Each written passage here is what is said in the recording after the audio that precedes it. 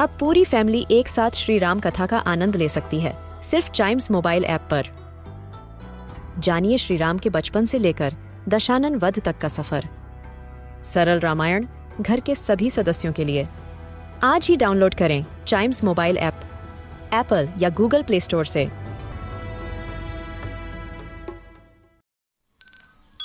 This is Chimes Radio original podcast.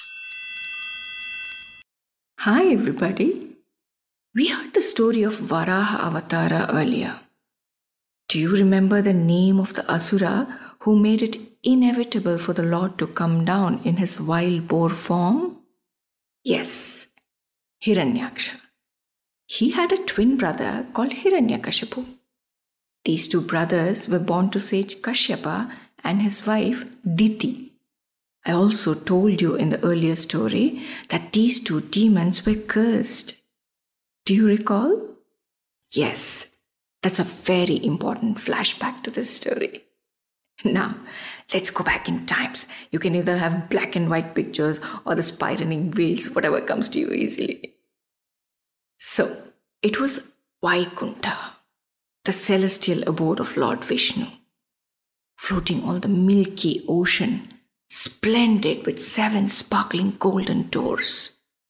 Only after passing through these doors, one could get to the Lord, where he slept on his leathery, cushiony snake bed.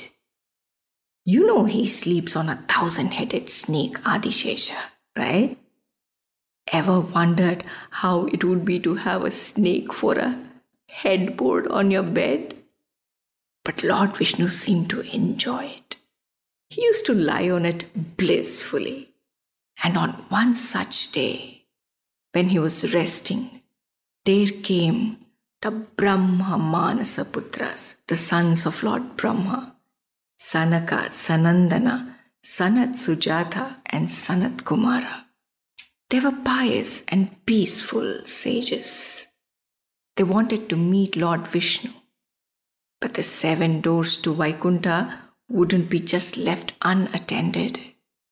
They had their own security guards, Jaya and Vijaya, who were very proud of being the guards of Vaikuntha. When the Sanat Kumaras came to visit the Lord, they stopped them from entering, saying the Lord was resting at that time and no one would be allowed. But the sages said that the Lord had given them all rights to enter whenever they wished to do so, and they couldn't be stopped. They refused entry blatantly without paying any heed to the sages. The sages were very disappointed with their arrogance. What do you think the sages do when they get angry? Curse, of course. Since they don't get into any other kind of violence and abuse like us humans. Jaya and Vijaya were cursed to be born as humans on earth. Why would it be a curse to be born as human? That's something we really need to think about. Anyway, while all this commotion was on, Lord Vishnu chose to come out and found that his guards were in trouble. Jaya and Vijaya apologized and pleaded to be saved from the curse. Knowing completely well that the curse cannot be reversed, he gave them 2 options. They could choose to be born on earth 7 times as Lord Vishnu's devotees, or have only 3 births as his enemies. A tough call indeed. But Jaya and Vijaya were very clear. They said, there is no way we can be away from Vaikuntha and the Lord for 7 births. Even if it is as enemies, we choose only 3 births. It really didn't matter to them, because they knew that even as enemies, they could just be thinking about the Lord always. Whoa, isn't that incredible? We tend to think about things we hate more than things we actually like. What do you think? Well then, that's that. Jaya and Vijaya had to take 3 births as Lord Vishnu's enemies. The first birth was as Hiranyaksha and Hiranyakashipu. The second was Ravana and Kumbhakarna. And the third one was Shishupala and Dantavakra. Every time they took birth as notorious asuras, Lord Vishnu had to come down to end mayhem and bring back order and peace on earth. Thus, Hiranyaksha's atrocities were ended by Lord Varaha. We know that story now. After Lord Varaha killed Hiranyaksha, his twin brother Hiranyakashipu vowed to take revenge on Lord Vishnu. He went on a fierce penance to get a boon from Lord Brahma. After several years of severe tapasya, Lord Brahma appeared, and it was Hiranyakashipu's chance to seek his boon. He asked the Lord for immortality. When Lord Brahma said, "Even I am not immortal and so can't bestow that boon," he framed his boon in such a way that he thought it made him immortal. His boon said that he could not be killed by any animal or a human, neither inside the house nor outside, neither on earth nor in the sky or in the water, neither in the day nor at night, and not by any weapon. That kind of covered all risks for him. With this new boost of immunity, Hiranyakashipu went on a rampage, destroyed all temples of Vishnu and installed his own idols, ordered that all rituals and worships have to be only to him, ransacked Devaloka and drove away Indra and other gods, stopped all sages from performing sacrifices. Those who refused were either killed or pushed into prison. While he was immersed in his vicious acts, his wife Kayadu was about to give birth to his child.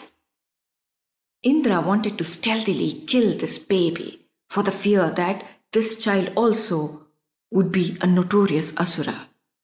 But sage Narada protected the child and said that the child would be taken care of by him and Indra should leave the child alone. Sage Narada took Kayadu to his hermitage and took care of her. He used to tell her stories about Lord Vishnu. And when she used to doze off, the child in her womb would continue listening to Sage Narada. Thus was born, listening to the Lord's story, a child who was named Prahlada. Prahlada grew up to be an ardent devotee of Lord Vishnu. He used to sing Lord's glorious stories, his deeds and his grace. He used to be immersed in his thoughts and prayers. All the children around him were also influenced by him and would chant Lord Narayana's name. The teachers in the Gurukula were petrified. For if Hiranyakashipu ever heard them sing Lord Vishnu's praises, their heads would be rolling on the ground. They had no choice but to send Prahlada back to the palace. Hiranyakashipu was delighted to see his son. He took him on his lap and asked him about all his learning. Prahlada sang and danced, engrossed in Lord Narayana's fondness. This infuriated Hiranyakashipu. He tried inducing his enmity towards Lord Vishnu into his son, but in vain. Prahlada's faith and love towards the Lord was only mounting. Hiranyakashipu tried various ways to destroy his son's faith. He had huge elephants scaring him and rushing to trample him under their heavy feet. Prahlada would not blink an eyelid. His faith made the elephants retreat. He was thrown from a cliff to abysmal depths, but he was caught by soft branches and leaves of huge trees. Poisonous snakes were made to crawl on him, but they chose to just cuddle him and sneak out. Finally, his own mother was made to feed him poison that had to turn to nectar. Hiranyakashipu was puzzled. He decided to confront his son. He dragged him into a huge foyer and asked him where Lord Narayana was and if Prahlada could bring him out in front of him. Prahlada, unfazed, answered that the Lord is all-pervading. He can be seen if called with love and devotion. This enraged Hiranyakashipu even more. He pointed at different objects and asked if Narayana could be found in them. Prahlada said yes. Finally, unable to hold his fury, Hiranyakashipu raised his mace and smashed a large pillar. The pillar split into two, and from within the pillar emerged a being that neither was an animal nor a human. It was human and animal merged. Nara, a human, and Simha, a lion. Narasimha, a being that was unseen and unheard of before. With fierce eyes, fangs so dreadful, claws so spiky and sharp, with a roar that was riotous, he stood there, Lord Narasimha, incarnated only to end the torment and release Hiranyakashipu from his delinquent life. He grabbed Hiranyakashipu at once and laid him on his lap, so he was neither on earth nor in the sky. With his sharp claws, not using any weapon, not in the morning nor at night, but in the evening, neither inside nor outside, but at the threshold of his palace. Lord Narasimha killed Hiranyakashipu and saved the earth once again from a notorious demon. Prahlada, feeling remorseful, prayed to the Lord to forgive his father. The Lord assured him that his father went through all this only because of the curse, and he would be back with the Lord soon again. Prahlada continued ruling the earth as a noble and devoted king for a long time. Whoa, wasn't that a long story? But one of my favorites. Do read about Prahlada to know how fearless he was and faithful he was to the Lord. We'll be back with another story soon. Goodbye.